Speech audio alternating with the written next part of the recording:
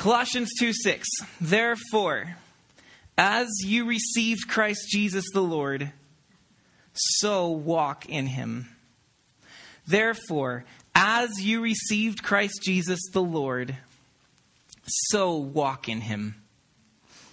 Last week, we looked at chapter 1 and the first few verses of chapter 2, and we covered that first part of the verse we just read.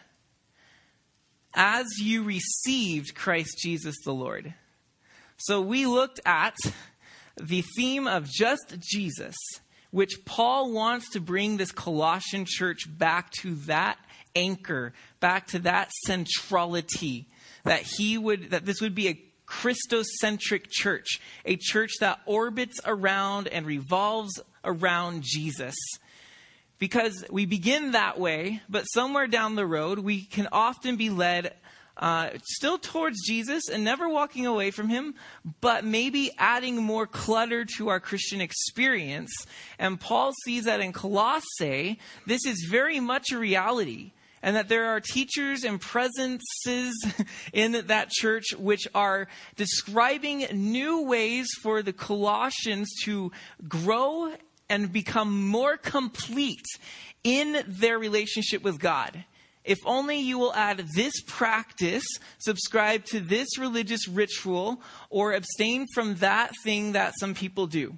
And so there are these additions that have been added to the basic message of just Jesus. You received just Jesus. Do you remember that? When you heard the gospel for the first time, it was not with strings attached. Where there's this deal of, hey, good news, there's a new king over the world. His name is Jesus. He's going to come and bring his kingdom one day. So you can join that if you keep these prayers. We have a certain prayer for each day of the week. So you keep these prayers, and then you come to church each week and tithe exactly 10.9%. That 0.9 is just for extra insurance. And we begin, there can be this list of things, and that's never, at least if you came to the true gospel, that's never how you received Jesus. You received just him. Him who had sacrificed his life for your sin, who went to the cross to pay that penalty of yours and rose from the dead so that we too who are in him will rise from the dead at the end of time. That is just Jesus. And that is enough. That is what the world needs, is the death and resurrection of Jesus, and for the rest of the world to participate in that. That is what we need. That is just Jesus. And Paul is reminding them in this pivot verse of the book, just as you received Christ Jesus, our Lord, so now in light of that, walk in him. Don't keep adding things, but the way you received him, walk in that way with him. So the simplicity must still be there. The foundation of grace must still be what we build upon. That is the simple message he has to say. Because, Colossians, man, oh man, have you been complicating it just a bit. Remember this word we learned last week? This word, Weltangst. W-E-L-T, angst. And it comes from German, world angst or world anxiety. And it's this concept that people have put to this idea that we can watch the news, we can hear about events, we can look at the world around us, and we see injustice, we see oppression, we see world hunger, we see school shootings, we see lousy candidates for the presidency, we hear things that are supreme, forgive us, Lord. We see for things that... Man, someone just threw me way off. Decisions our Supreme Court is making. You could go down the list forever and ever and ever. And there are a ton of things happening in our world that we can't control. And we therefore feel this angst. We feel this anxiety. We worry about it. And that's how we deal with it, because we can't control it. We want to worry, and we feel like by our worrying, we're somehow like making God act on it. And what happened in their time is wealth angst was very much alive and well. They may not have had the newscasts that we have, but they told each other how the universe works. And it wasn't necessarily any more comforting, because in their worldview, especially a Roman pagan worldview, the universe was a complex thing. And they didn't quite understand a lot of things about it, like us today, although we know way more than they knew. They knew almost nothing about it. And so they went through life very timidly, very cautiously, very scared about what might happen next, because they didn't understand a lot of things. And so the way they explained the universe was that there was a god or a goddess or a force that ruled and controlled each and every little part of the universe. And so the goal of life, the secret of living a prosperous life, was to be pious, was to serve these gods and appease them, and at special occasions to manipulate them. So if you were to go on a business trip, today we get on a plane and we usher up a little quick prayer to Jesus if you're afraid of flying. But back then they would get in their carriage and they would go out, and they would, before they'd go though, they'd make a sacrifice or an offering to the god of the Roman roads. Or if they were going to throw a big banquet for the neighborhood, they would go to the god that was over festivities and all of that stuff, and they would give a little dedication to that God so that the banquet would go well and the friendships would be happy and so forth. Just every part of life, there was a God for that. Kind of how Apple thinks there's an app for that.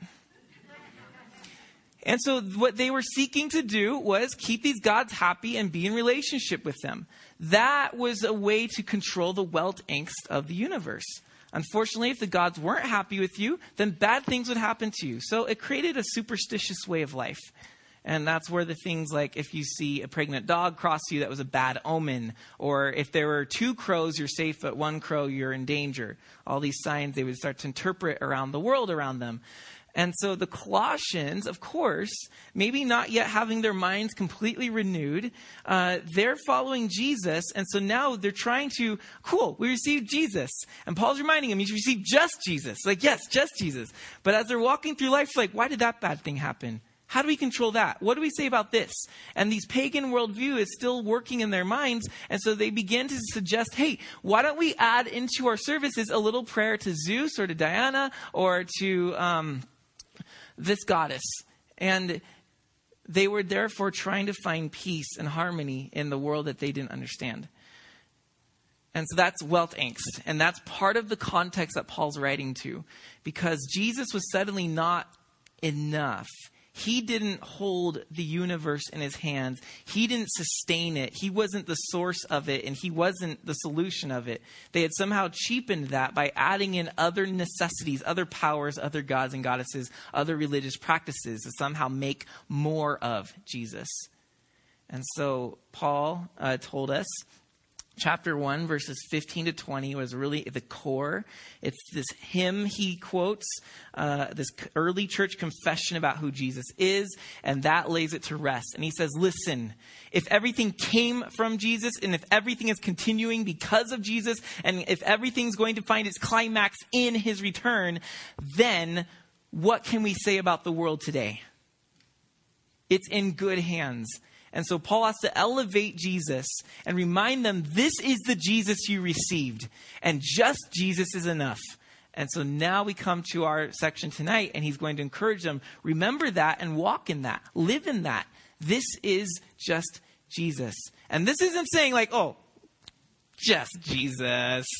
Not a big deal. This is saying strip away everything else that we have the raw, organic, authentic Jesus left, and that we're holding on to the bedrock of Christ, not some fluffy things about him and other things added in with him. So that's living just Jesus. Now, here's why he tells them that they need to live just Jesus, because other things are going on. So if you will look with me at verse 8, for example, the middle part of verse 8 says this. Let me read the whole verse. See to it that no one takes you captive by philosophy and empty deceit, according to human tradition, according to the elemental spirits of the world, and here's the key, not according to Christ. So we see right off the bat, Paul says, hey, take heed no one takes you captive, because there are ideas and there are philosophies and there are suggestions running out there in the Colossae church that are not according to Jesus. So there are some added things that are somehow going to make the Colossians more complete, that they can't be already in Jesus alone. And then if you look at verse 19, 2 verse 19. So we see that they're doing all these things, and the 19 says, and they're not holding fast to the head, capital H, head, from whom the whole body, nourished and knit together through its joints and ligaments, grows with a growth that is from God. So in those two places, clearly we see that there are practices and things going on in which Paul has to add, and this stuff was not according to Jesus. And this stuff was not according or holding fast to the head who is leading the whole church. So there's these other things that are totally separate from Jesus, and that's what he's bringing up. And now he's going to say, hey, you know what? If Jesus was enough to receive for your salvation, he's enough to live out your salvation in this world. You will make it. If he's sustaining the universe till the end, holding all things together, 1 verse 17, then he is more than worthy to hold you together and to hold your faith together. So though there are things, okay, there are religious practices, and you can go down the gamut, whether you're talking about Catholicism or Lutheranism or the Presbyterians or the Baptists or Calvary Chapelites, or, you go down your list, they all have their favorite practices and things that they emphasize and things that they do. The idea is not to go into every church and start raging on everybody saying, I see chairs in here. It's supposed to be just Jesus. Why are there guitars? Just Jesus. And that's not the idea. That's not the idea. You see, we don't have Richard lead us in worship because somehow Jesus is not enough. And that if only we could sing loud enough, then he will become enough. That's not why we do worship. For us, the singing of songs and all the other things you can talk about, what they should be doing, and if they're not, then we need an ex-nay, but what they should be doing is coming out of a place of saying Jesus is more than enough. This is our means of experiencing his fullness. So we don't start this night off in worship songs because we got to get God to hear us and know we're here. Or we got to somehow get God in our favor, because I kind of walked in not being the best. In fact, on my way over from the dining room, I was thinking bad thoughts about Paul over there. And, and we come in sometimes with this guilt complex, and we're superstitious. We have wealth angst. We're like ancient pagans, and we think, okay, appease God because I really blew it this week, so I'm going to sing louder this week. I really hope Richard sings my favorite because that always puts me with God in a special way. And we kind of come in like this sometimes, and then we beat ourselves up because what was he just praying? And how was I thinking about our vacation next week? What in the world? I'm such a sinner. Like, we think these things, and God's not necessarily going to say, well, good job, Mike, because now I'm not going to speak to you like you thought I was. Something bad's going to happen to you because you didn't sing along with that song. That's not how this works. We don't need to enter into these things with superstitious motives. We don't sing the song because somehow we're getting God back on our good side. In fact, we're walking into a room in which he's already filled. We're singing songs not to get God to respond to us, but we're singing songs to respond to what he's already been doing here. And so we're receiving just Jesus, and therefore we want to live just Jesus. And all that just a roundabout way to say again, when we say just Jesus, is not to go on this tirade against everybody who likes to say the Lord's Prayer every single day. It makes me feel closer to God. Great, good for you. But the idea is to say, if I need some extra biblical activities to feel like I'm a Christian, or to complete my salvation, or to experience the fullness of God, then that's a dangerous line. And that's where we have to question, who is Jesus to us? And do we understand that just Jesus is enough? Or are we doing the whole Jesus plus fill in the blank makes me complete? And that was last week. So if you want to get the podcast, the CD, go for it. So this is what we're seeing. There are extra things going on. So what's Paul going to do? Well, he tells us right up front in verse 6 again, therefore, as you receive Jesus Christ the Lord, Now, here's a logical outcome. So, walk in him in the same manner as the implied idea. As you received him, make sure you're walking in the same way that you received him. So, if this was a simple, I need you, you love me, thank you for your grace, just Jesus moment, then make sure you keep walking that way. It never ends. You never arrive, or you're never lower than a place where God said you should have been here by now. You just keep on receiving just Jesus in your life. That's how you live, just Jesus. It's the simplicity of he is enough. I'm totally not enough. Therefore, I long for him. I need him. I'm dependent upon him. So I keep calling out to him. I keep praying. I keep reading the scriptures. I keep fellowshipping with other Christians. That's the idea. Keep living in that way. Don't complicate it. Don't get straight off. But keep going strong, steady, and solid. And so, verse 6, so walk in him. 7 gives us a little bit of explanation. Verse 7, rooted and built up in him. So walk in him how? Rooted and built up in him. So I'm rooted in him. I don't need to go find some new organic soil. That's a new thing that's going to make some miracle grow happen. I just need to root myself in him. Built up in him. He is the foundation. He's the one that's going to make me built up strong. Established in the faith. My faith is in him. And just as you were taught, abounding in thanksgiving. So that's what he means. Walk in him. Keep on being rooted, built up. Establishing your faith and thanking just Jesus. It is so simple. And so I want you to know right now that however you've come in and wherever you are at with God and whatever you think of Jesus, that he's here and he simply wants to get into your life. And that is it. We're not asking you to jump through hoops. He's not asking you to jump through hoops. He simply wants in your life. Things will happen when that happens. But you will want it to happen because you will never feel more complete than when you just, with all religion aside, say, I'm ready for just Jesus. I'm going to stop wearing the facade and this religious apparel and making myself feel better and trying to present myself better before God. I'm just going to let that all aside and say, you know what? Jesus is here in the word. He's here in the songs. He's here in our prayers. He's going to be here in communion. He's here in our thoughts. He's here in this room. And that is why we come. That's why we gather. That's why you sit and endure my ramblings. Because he is enough. So let's enter in with him, huh? So that's what he wants us to do. Live just Jesus. Why? Why is this so important to Paul? Well, now he's going to give us a positive and negative example of why this is so important to him. So positively, in verse 8, we already looked at that. See to it that no one takes you captive by philosophy and empty deceit. And so this philosophy and empty deceit is according to human tradition, according to the elemental spirits of the world, and not according to Christ. So where is it coming from? It's coming from human tradition and the elemental spirits. Or the New King James says something like the elemental principles. There's a little bit of uncertainty about what exactly the Greek is talking about. It's talking about the elemental something.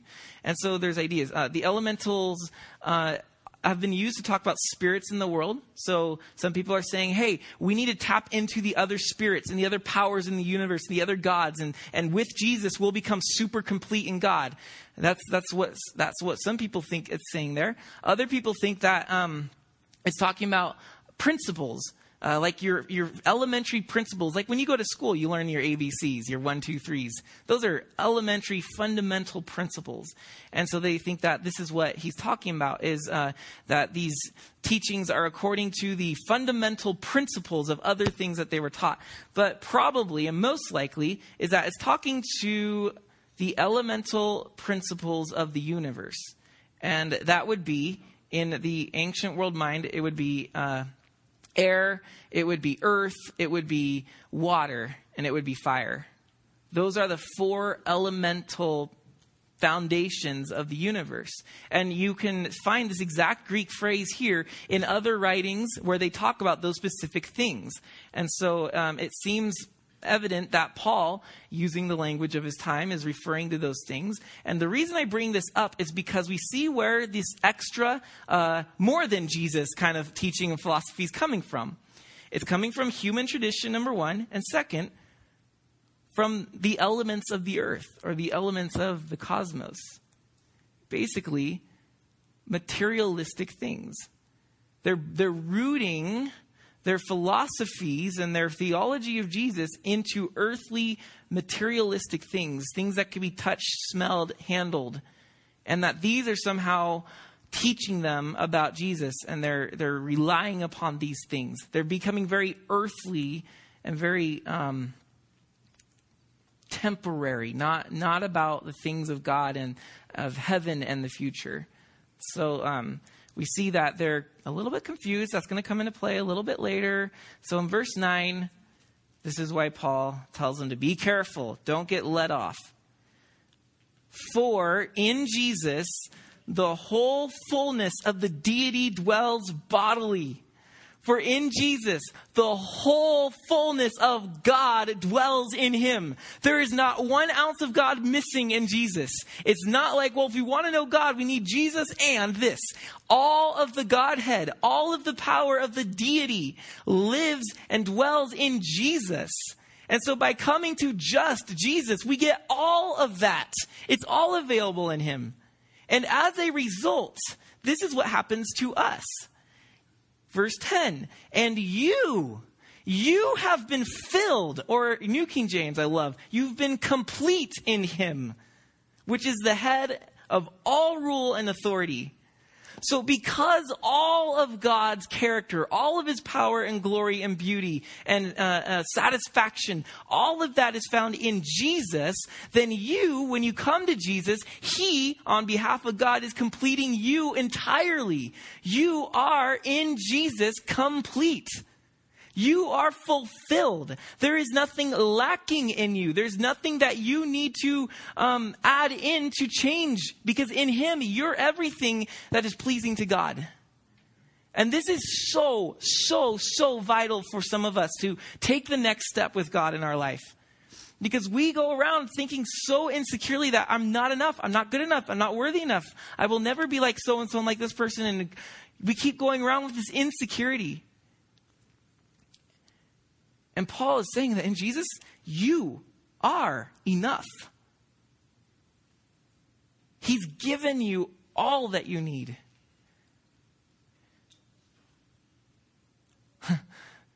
We don't need self-help books necessarily. 5 ways to improve your life. Because according to just Jesus, according to Colossians, that in him, he's just asking that I walk closely with him, that I love him, that I cling to him. And in that, Brandon is enough. Oh my goodness, how this changed me as a teenager. I'm not popular enough. I'm not outgoing enough. All these things. But wait a minute, Brandon. I didn't ask you to be those things. I simply asked you to be in my Son, who in you makes you everything I need you to be. And some of us balk at maybe serving God in various ways, whether big or small, because I'm not good enough. But wait a minute. I need you to read that again. You have been filled in him. God's not like, yeah, you're right. You know what? You're not enough. I don't know what's wrong with you. Have you tried following these do's and don'ts? No. He's just very straightforward. If you keep clinging to Jesus, he will give you everything that you need to minister to your neighbor, to do your job in the workplace, and to raise your family. The problem is that we don't trust just Jesus. And we think that there's a trick or a secret or something we need to add in. And Paul, just listen. I don't know how to make this clearer. God is everything in the world. All of that is in Jesus. If you believe in Jesus and walk with him, all of that is by default in you. That is mind-blowing, that I have that direct access with all of God. I don't need another avenue, like somehow God said, well, my good parts are over here, and then my lesser parts are over here, and you've got connection over here, but you want to get over here. No, none of that. In Jesus, the fullness of God is there. Man, if we could only learn to trust that just Jesus is enough. So that's why he's livid, not livid, but vividly, he means this. He wants them to see that they don't need to somehow merge with their pagan city. So, in him, verse 11, what he's going to do from 11 to 15, he's going to tell you how you're filled in him. What has he filled you with? What are the things that he's taken care of? So these are what we're going to see. Verse 11, in him also you were circumcised with the circumcision made without hands. So in Judaism, the way that they were initiated into this covenant people of God, God's chosen people, the way that they knew they were his chosen people is through, for the males, they circumcised them when they were born. And that's how they knew they were insiders, because they bodily were different than outsiders. Now, here Paul's saying that you, when you came to Jesus, in him you were circumcised. But fortunately, God's not requiring some outward action anymore. He circumcised you in the heart. He set aside part of you. And what he says here is, if you finish verse 12, by circumcision of Christ, having been... where am I? In him, verse 11, you are also circumcised with the circumcision made without hands by putting off the body of the flesh by the circumcision of Christ.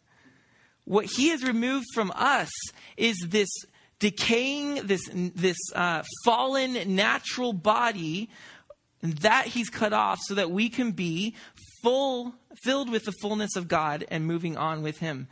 And so we too have the circumcision, which maybe some in Colossae were saying, great, good, you've got Jesus, but have you been circumcised? Because read Genesis 17. God required his people to be circumcised. Have you been circumcised? And Paul sees this confusion here, and he's like, whoa, no. Wait, just stop talking to them. Don't listen to them. They're not good. Come over here.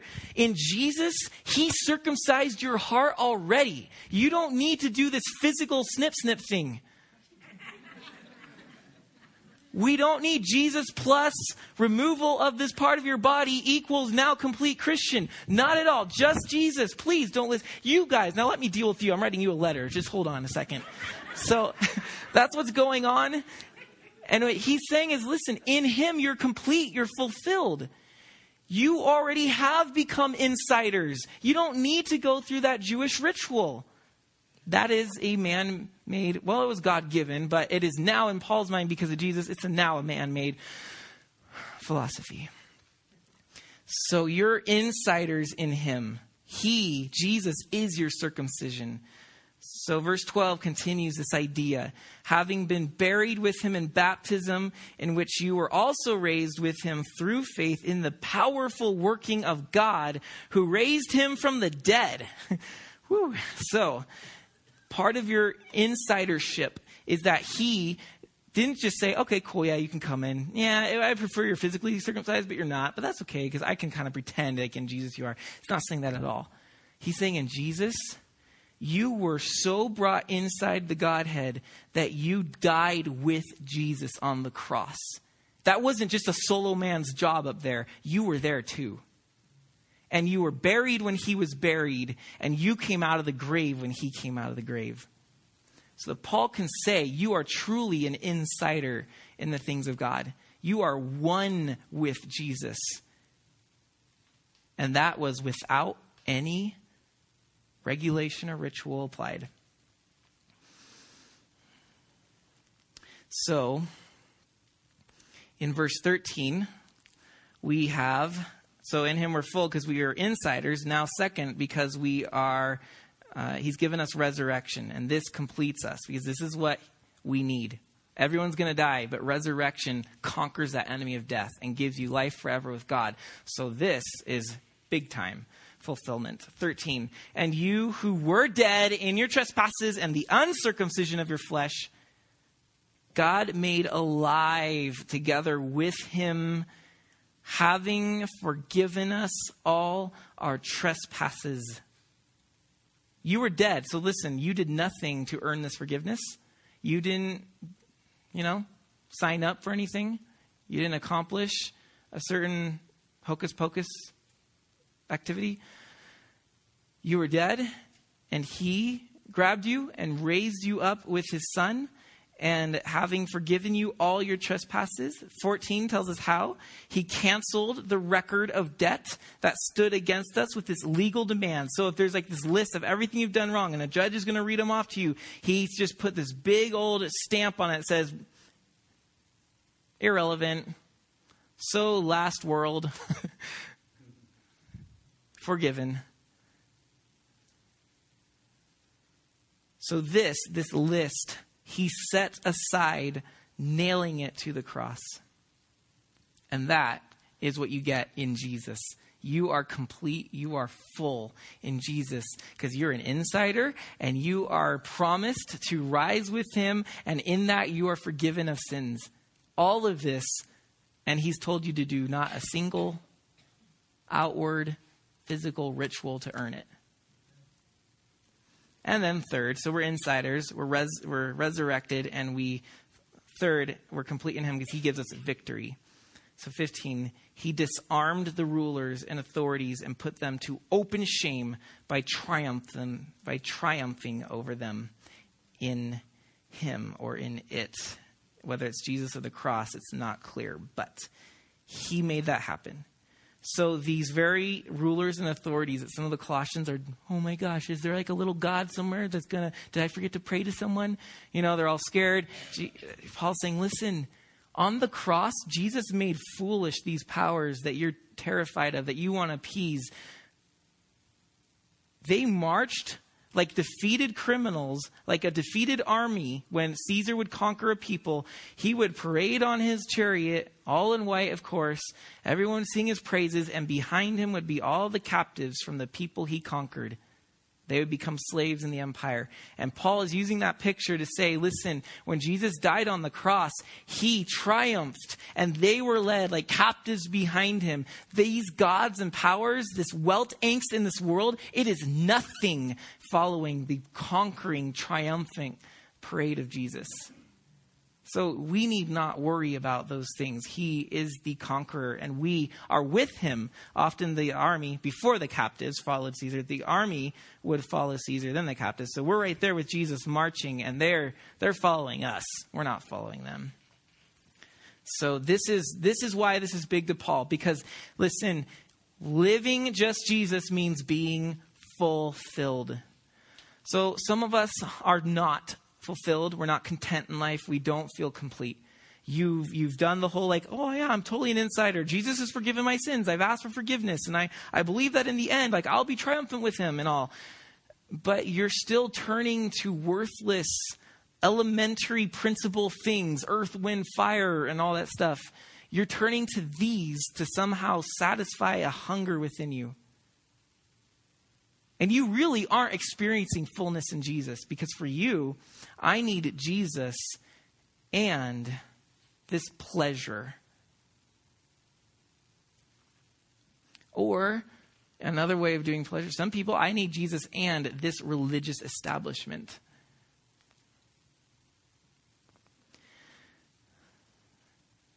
Tonight, it's my prayer that we can become complete in just Jesus. And that you could throw out that extra thing that you're seeking. Well, that's the good news.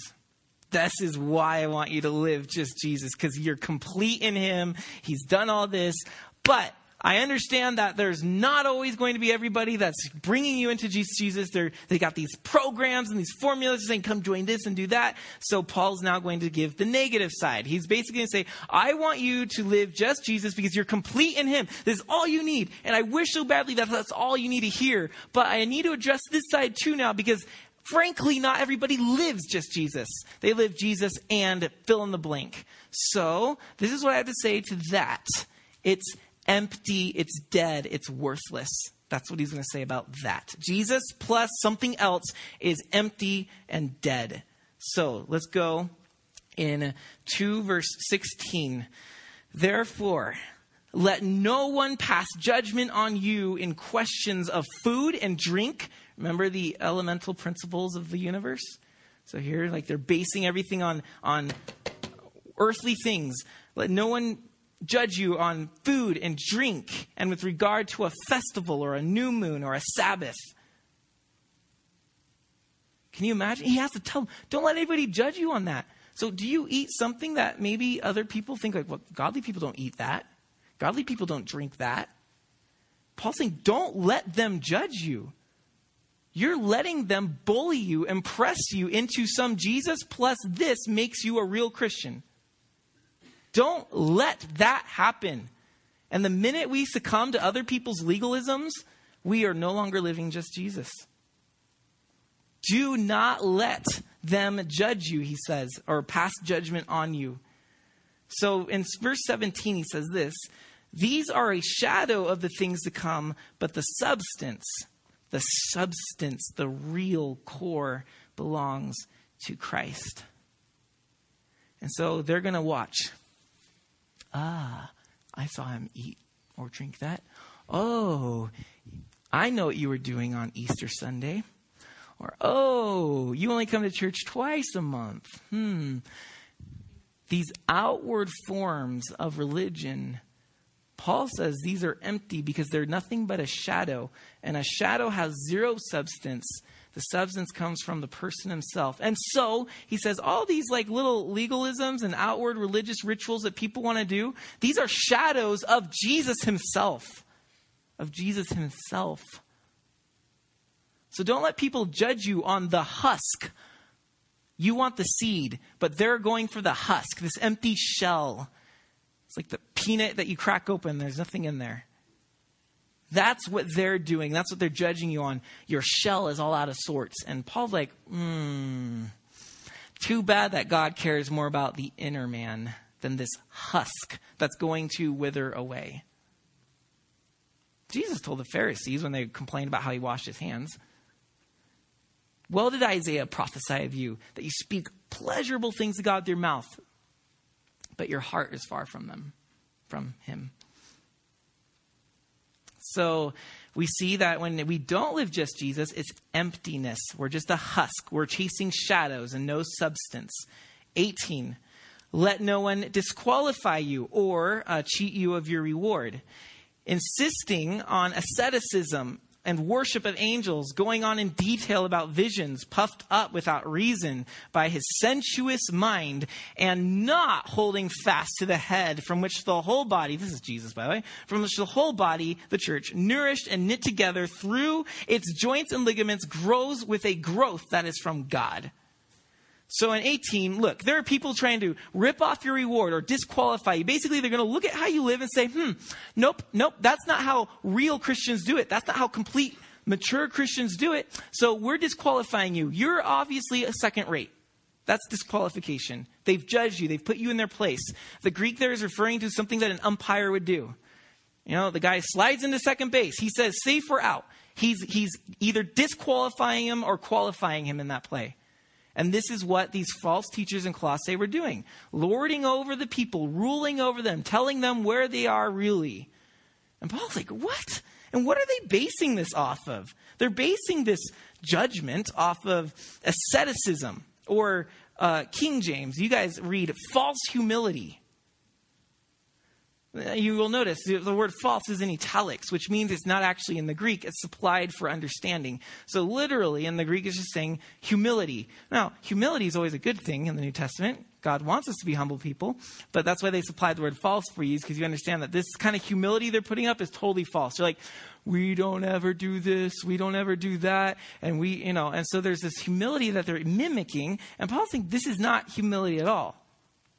Now, humility is an attitude, but Paul is clearly talking about an action, which is why I think the English Standard Version chose to put asceticism in there. Because asceticism was very popular in Paul's time in the pagan world. And asceticism, if you don't know, it's basically just somebody who denies themselves of a lot of things. So they're self-denying, they're very simple, but they're also very severe and very stern. And so they're going around doing this whole severe, austere and stern. We don't partake in that. We don't partake in that either. And look, those are great motives. And there's a lot of things that we should probably be ascetic about and saying we don't partake in that. We deny that pleasure. But they're going on and on and on about it to the point that they're severe and harsh about it. And they're disqualifying other people because they may not be as ascetic as they are.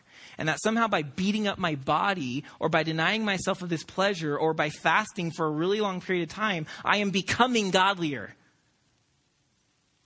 I've fasted. I do fast here and there. Not as much as I should at all. You know what I experience? I experience hunger. I don't experience godliness whatsoever. And I get very ungodly when I'm hungry. Point is, asceticism does not equal godliness. It's simply a practice that may help you get closer to God, and it may not. Paul's saying, so they're disqualifying you on bounds of asceticism or false humility. And he goes on to more.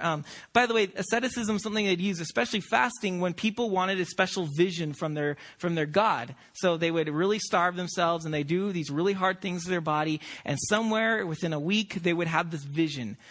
So that's why asceticism makes more sense. It's because when you read in 18, they insist on asceticism and worship of angels. So they're looking for some revelation of an angel and going on in detail about visions. So it seems that there's this movement of if you simply do these right things to your body, you're going to get the whole vision of God. And Paul the whole time saying, oh, please understand you're already complete in Jesus. So don't let them disqualify you because you don't participate in their ultra rigorous practices. And they're puffed up without reason by his sensuous mind or fleshly mind or earthly mind. That's the idea. Their mind is rooted here on the ground in the elemental principles of the universe. Earth, air, fire, water. Asceticism. They're not holding fast to Jesus. So he's clearing there very clear here. Now, verse 20, he continues, third time. So if with Christ you died, remember we said that? You're insiders, you're complete in him. He made you die with Christ and rise with Christ. So that is already established. So now, theoretically, if with Christ you died to the elemental spirits of the world, or to these ascetic practices and these foods and drinks and earth, air, water, and fire, if you, with Christ, died to those things, why then? Why? As if you were still alive in the world, do you submit to regulations? Why? You've died to it. Why do you submit to these regulations? They go around bullying you, telling you what to do. Like this. 21, do not handle, do not taste, do not touch. Referring to things that all perish, right? The elemental principles of the universe. These things all perish according to human precepts and teaching. Why do you submit to these things that perish and are according to human teachings? Why? You've already died to these things. Why are you submitting? It's a plea. He's asked, why, oh, why do you even consider this? This outward religious practice is empty. This ascetic practice only starves you. And now these demands are 100% and utterly fruitless. 23, they're fruitless. These have indeed an appearance of wisdom in promoting self-made religion and asceticism and severity to the body. But, so although it's impressive and it's magnificent, but they are of no value in stopping the indulgence of the flesh. Wow. He's building up to this the whole time, you see. He's sort of showing you don't need these things. And finally, these things do nothing to actually make you more mature as a Christian, because they cannot kill off the flesh. It's like fighting fire with fire. That's the saying in America, at least. Fighting fire with fire back in the colonial days when there was to prevent fires, they would do small controlled fires. We still do this today, right? To sort of give nothing for a coming wildfire to feed on. So it was preventative. But back in the time, fighting fire with fire became, or in other words, backfire, right? You do something that backfires on you.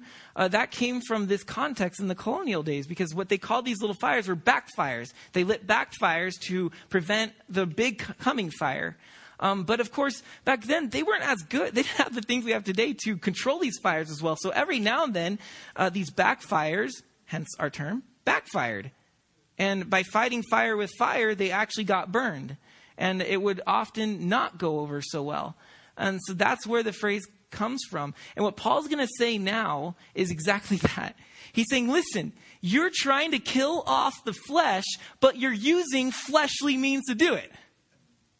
Or in other words, you're wanting to become more heavenly, but you're turning to earthly practices to accomplish that.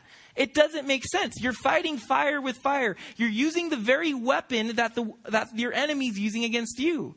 And it's not going to work.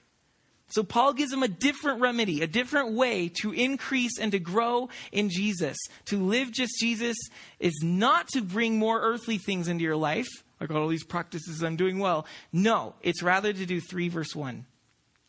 If then you have been raised with Christ, seek the things that are above the elementary principles of the universe, earth, air, fire, and water.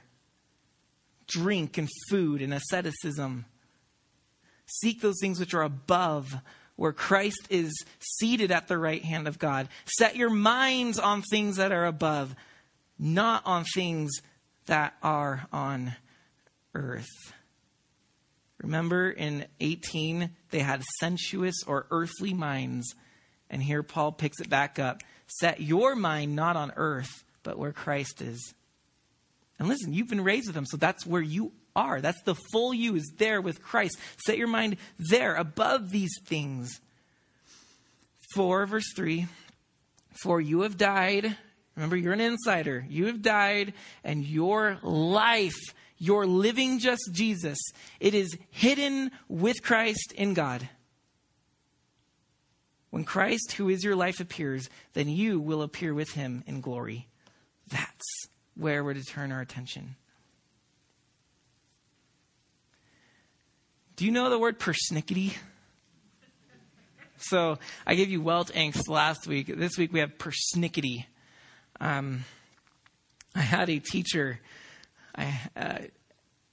She still to this day has a plaque in her classroom that says persnickety. And she was indeed persnickety. Now, persnickety, a person who is persnickety is somebody who really majors on the minor things. They pay close attention to detail, and they demand strict observance to the small little things. And so very little things are very, very big on. And that's persnickety. It's like they're almost hunting for just little things. And she's good at what she did. Man, she is persnickety, but man, she can get a kid, a wayward child, on the straight and narrow. I mean, she knows every little place to break them, or mend them. I guess I should say mend them. So this though, however, this is how I see the false teachers in the Colossian church. And this is how Paul is describing them over and over. It's like, they're these persnickety little people sniffing everything that they can. And they're going around like, you didn't drink what we thought you should. Oh, you didn't eat proper. Oh, you're not fasting. And they're going around. Don't touch, don't handle, don't smell, don't sniff, don't look. All these things. This is persnickety. And Paul's pointing them out by saying there's so many little, this is earthly little things they're dealing with. These little details, does it really matter? They're always looking down for, you need to show up on this part of the earth and that part of the earth, and you haven't quite handled that part really well. And they're looking at all the little things, and Paul's just like, persnickety, just look up. That's where your life is. Get over these little nuances they're squabbling about, saying, get this together. And he's like, remember, that's empty. That's hollow. Nothing's there for you. That's what he's doing. Don't be persnickety. Don't be a persnickety Christian, but be a mindset on Jesus, seeking Jesus, because that is where my life is hid. I died with Jesus to these persnickety things, but I now live. I live in my future home with him. That's where I'm to keep looking. So that's what he says there in chapter 3, verses 1 to 4. So we've now dealt with the whole why he wants us to live just Jesus. Is because if we ever get it to be more than just Jesus, this whole persnickety, this empty, this hollow, this dead existence happens and we miss it. But if we live just Jesus, we are complete Christians. And it's just so ironic, isn't it? That the less we have, the more complete we become. Isn't that ironic? Tim will tell you, our guitarist over here in the corner, that one of the things they teach you as a young guitarist in a worship band is less is more, right? And because you've got to teach young guitarists that less is more, because, oh man, they want to show off everything they can do, and it's painful. And so there's this coaching process, and Tim does well on this. He's not learning this. I think he's teaching others about this. The idea that, you know what? If you only come in every now and then and do just a simple little thing, it's beautiful. But man, those guitarists that are just trying to take the spotlight, you can't hear the worship leader sing. And everyone's like, God is great. That guitarist is awesome. That guitar, what? What's going on? And that's less is more. And that's what Paul's getting us back to. Just Jesus is actually more complete than these guys that have these sophisticated, complicated, aesthetic, elemental principles of the universe ways of religion. So that's why, but now the how. How do we get back to just Jesus, or how do we stay with just Jesus? This is a list. We'll make our way through this. Verse 5, 3:5. So number 1, you need to put to death what is earthly in you.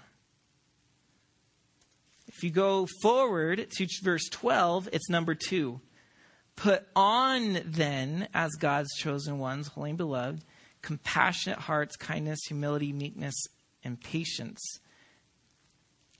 So what Paul's going to say then is this. Sometimes we have too much going on, so you've got to put to death the earthly things. Purge, get rid. And then in its place, put on the things that are of Jesus. So, briefly here in verse 5. So you're going to put to death what is earthly in you, sexual immorality, impurity, passion, evil desire, and covetousness, which is idolatry. There you have a bunch of different ways of saying sexual sins. So he's hammering the sexual sins, which is very prevalent in the Roman Empire. So what we were learning is that just Jesus doesn't mean that as long as I have Jesus, I can do whatever I want and everything's good. Because clearly Paul's saying here that you have to put certain things to death. That's part of what just Jesus is. It isn't Jesus and I get to do whatever I want, because that's clearly not just Jesus. Just Jesus is that you're putting to death certain things through the power of him in you, because you went to the cross with him.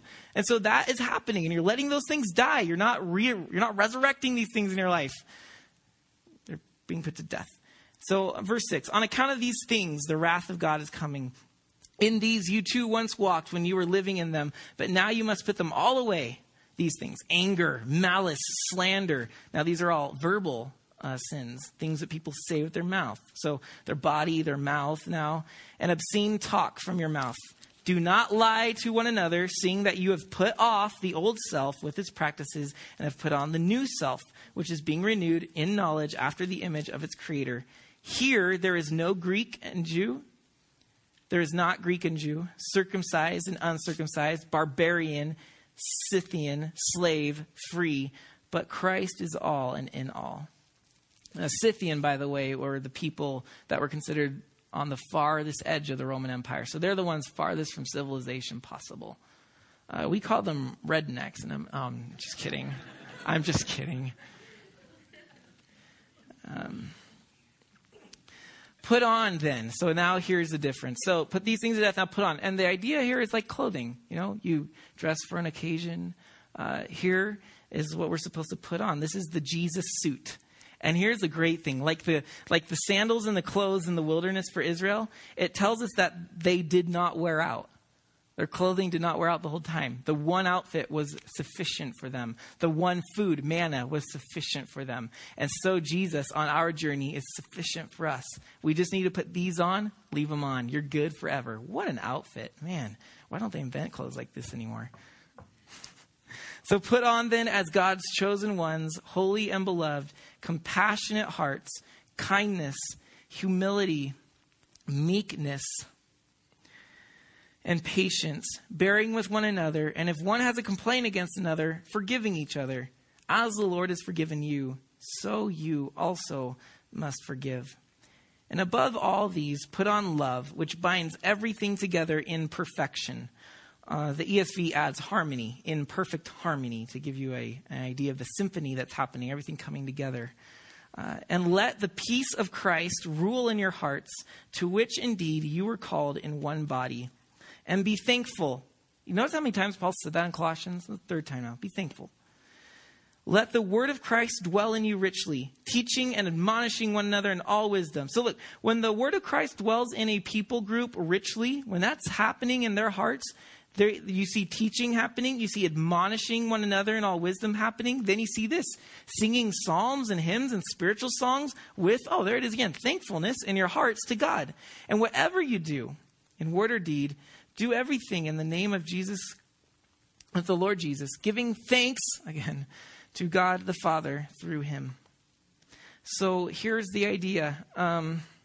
You've died with Christ. That's why you're putting your mind on heavenly things now, not earthly. If you focus your walk with God and how to add these earthly things into your walk with him, well, then you're actually fighting fire with fire, is the idea. But by setting your mind on the spiritual, and where you actually live with Christ, living just Jesus, then you're actually finding the way, the true way to conquer the passions and the indulgences of your sinful nature. That's what you need. You don't need to fight sin with its methods. You don't need to conquer death with death. You need to conquer death with life. And that's where he's putting our emphasis, is there. So you've died. Why then dress a corpse? I mean, he's been telling us here, put on these things. You're dressing yourself because you're alive. But the persnickety false teachers have been telling him do this and that, and all these little things because, well, what are they emphasizing? Let's make the corpse beautiful. Let's dress it up. And Paul is just the whole time saying, but you've died, and your life is elsewhere. So clothe yourself in those things in the new life. And so this is what I have to ask. If we've fallen into this persnickety, this not just Jesus kind of Christianity, then you have to really ask yourself, what are we doing? We're adorning a corpse. And that is not very smart. It's a waste of time. Unless you want the flesh to rot and the skeleton to show, and it's still dressed though. But that's what some of us are trying to do. We're dying inside and we're just dressing up with our religious concepts. And Jesus wants, like he said, he wants to be all for you and to resurrect you so that you're not a corpse, but you're alive. And you're not dressing that corpse anymore. You don't care about the earthly garments. You care about the heavenly garments and putting those on. And the things that were just described there from 3:12 on to 17, 3:12 to 17, those are your heavenly garments. And that is what makes a living being be clothed, not this persnickety clothing a corpse stuff. So chapter 3:18 down to 4, very familiar ground. It's basically going to be repeated in Ephesians. It's where he tells wives to submit to your husbands, and husbands to love your wives, and children to be obedient. And fathers, don't provoke your children. And masters, be nice to your servants. And servants, be nice to your masters. It just goes down all the relationships. And it says, love each other. Be happy, get along. It gives them some advice. And then in chapter 4, he gives a couple closing random sporadic comments like, continue steadfastly in prayer, being watchful in it, with thanksgiving, another Thanksgiving thing. Walk in wisdom, verse 5, toward outsiders, making the best use of your time. Let your speech always be gracious, seasoned with salt, so that you may know how you ought to answer each other. But then in verse 7, he has this rather lengthy final greetings where he's talking to people. Hey, tell so-and-so I say hi. I'm sending so-and-so with this message. And he's talking to them. Interesting reading, by the way. It's not like the one in Romans that Pastor Mike taught where it's just literally names. And you're like, okay, cool. This one, he actually starts calling people out and like, fulfill your ministry because you're slacking. So he starts doing this to them. And that's an interesting closing. So definitely worth your reading tonight when you go to bed. However, that's Colossians. So this is what I want us to consider after 2 messages of just Jesus, is that Jesus is where the power is. That's why we only need Jesus. He's where the power is. Our religious practices are meant to help us and lead us to that power. Okay? So I preach so that we can get to just Jesus. Richard leads worship so that we can get to just Jesus. We read our Bibles every day and pray so that we can get to just Jesus. We love our neighbor as ourselves so that we can get to just Jesus. Right? This is all helping us to strip away the complications and do the simple things and let just Jesus be present. That's what practices are meant to do. But if they don't lead us to the power and instead become the power in and of themselves, we are no longer living just Jesus. Right? So if anything that we do as Christians, if that is in and of itself the power that we need for transformation, you've already gone off the path a step or two. Jesus is that power. And we are simply trying to make sure that it is just him in everything that we're doing. Now, this is where, I don't want to be one of those people who harp and rant and tirades against everything that people write or do in the world, like self-help books. There are some really interesting, helpful things out there. But, that's not the power. The power is not me to change myself. The power is just Jesus to change myself, right? And so these are the lines that we need to understand about what just Jesus means. It doesn't mean we have to go on this hunt and be persnickety with each other. But rather we encourage each other, keep it simple. If you want to pray in an ancient manner that Calvary Chapel is very uncomfortable with, does it bring you to Jesus? Or are we being persnickety about that? If you smoke, is that okay? Because I know a lot of Christians that say just Jesus and not that thing. Kick that butt out. So persnickety or just Jesus? One I hear every now and then is the issue of alcohol, right? Should Christians drink? Or maybe they shouldn't, and all this. Listen, Matt, is this a persnickety issue or is this a just Jesus issue? And so I'm drawing some pretty hard topics here because I need you guys to join me in trying to be a just Jesus people. It's not giving license to anything because he says very clearly some things should be put to death, and that's how we get there. But are we really going to keep living trying to dress up and adorn a corpse? Or are we going to actually try to enter and press into life and live just Jesus and see the power that comes out of that? maybe we're not seeing his power in our life because we are persnickety. So as Richard leads us in our last song, and we're going to take communion, which is at the end of each aisle, and during the song, when you feel ready, you go get. We need to seriously evaluate where we are, if we're that persnickety Christian or if we are the living just Jesus Christian, and to choose where the true power lies, and to watch the transformation that God will do in you, in me, in us, in our mountain community, when we are more than willing to say, Jesus alone is just enough. I come to Sunday night Bible study because I don't owe a thing to God. I'm not trying to pay some debt, but because just Jesus is there. Let's get to this heart. I can't imagine what would happen to a church that was all about just Jesus. I can't imagine. Can't imagine. So, Lord, I ask that you forgive us for wanting to control others and to make others in our image when you've already made us in yours.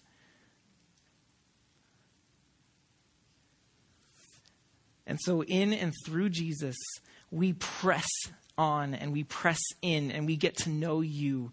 And so, Jesus, we ask that you would be our sustainer, our source, our solution, that you would be the king over our lives.